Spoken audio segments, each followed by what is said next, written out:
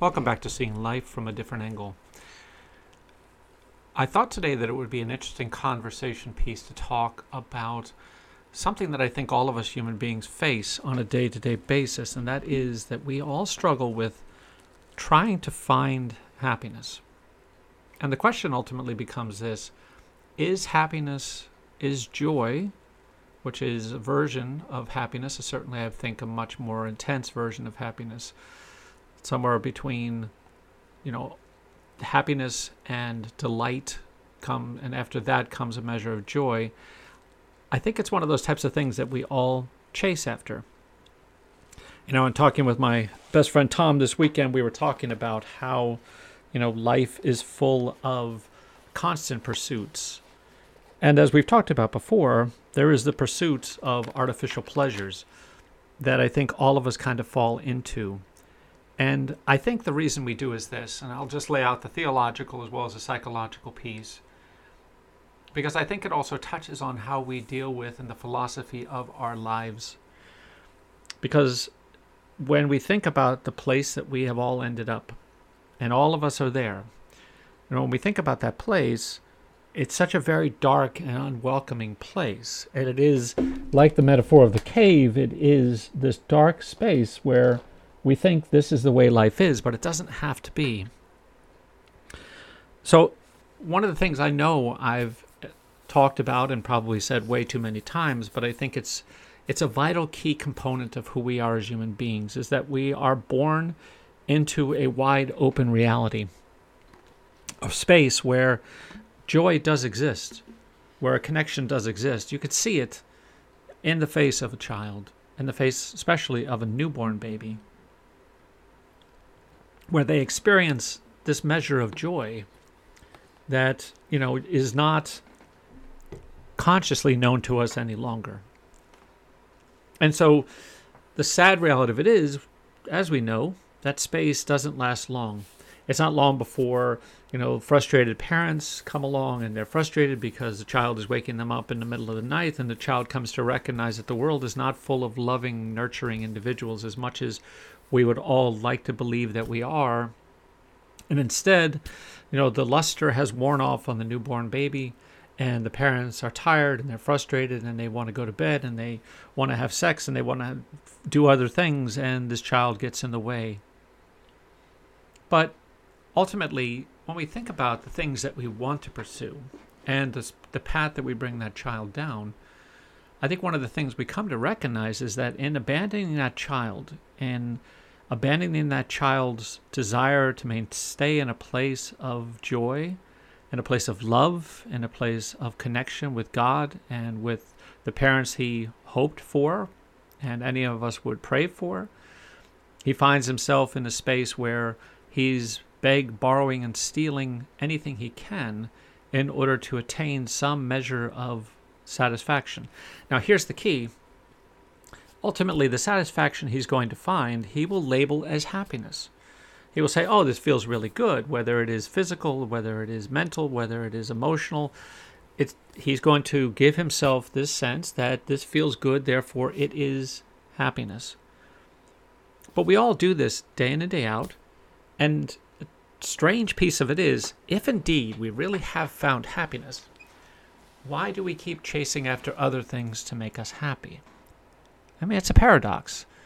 When you think about it, we say we're happy, and yet we're still chasing other things.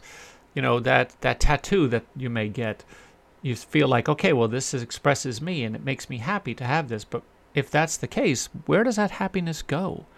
Why does it go away? Because I think that ultimately two things are occurring. One is that it is an artificial pleasure, which means its sole purpose is to reduce the tension that we experience from our ego not getting the gratification that it is looking for or that we believe that we desperately long to have. And the second is it's dull. It's muted. It is a muted, dulled version of the joy we experienced in those first moments of life and those precious connections that we had, those smiling faces of the infant that is not just gas, but indeed a smile of joy. It's those moments that we're chasing after. We are like the addict who chases after that first high. Every one of us is. But just in the same way, we end up continuing to chase that high and find ourselves claiming to be happy, even claiming to be joyous. And I won't say that there are not moments where we feel some measure of happiness and we cling to that.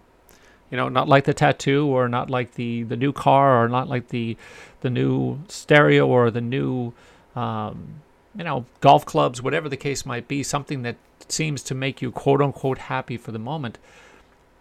There are those situations, there are relationships that truly do make us happy. But even those, while they reduce tension and while they bring us actual pleasure, it's important for us to remember those are muted as well. Those are not the things that of this earth are going to make us feel the same sense of joy that we experienced when we had that connection in our wide open reality. And so why do I tell you all this?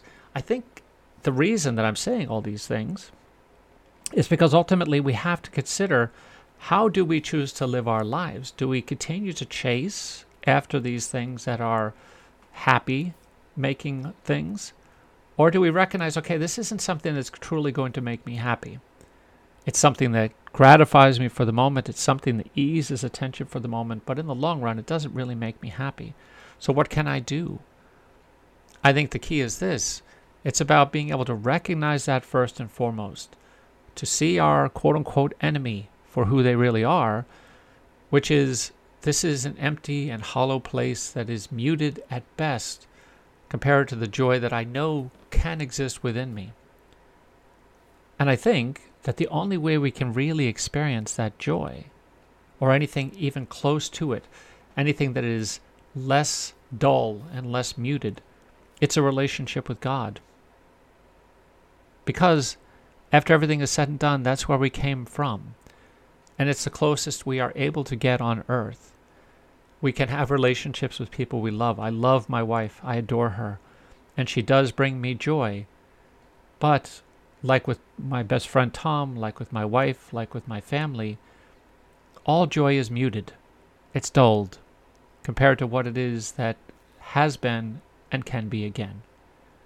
So when you think about your relationships, consider, and the things that you do, consider, is this something that truly brings me closer to that space again?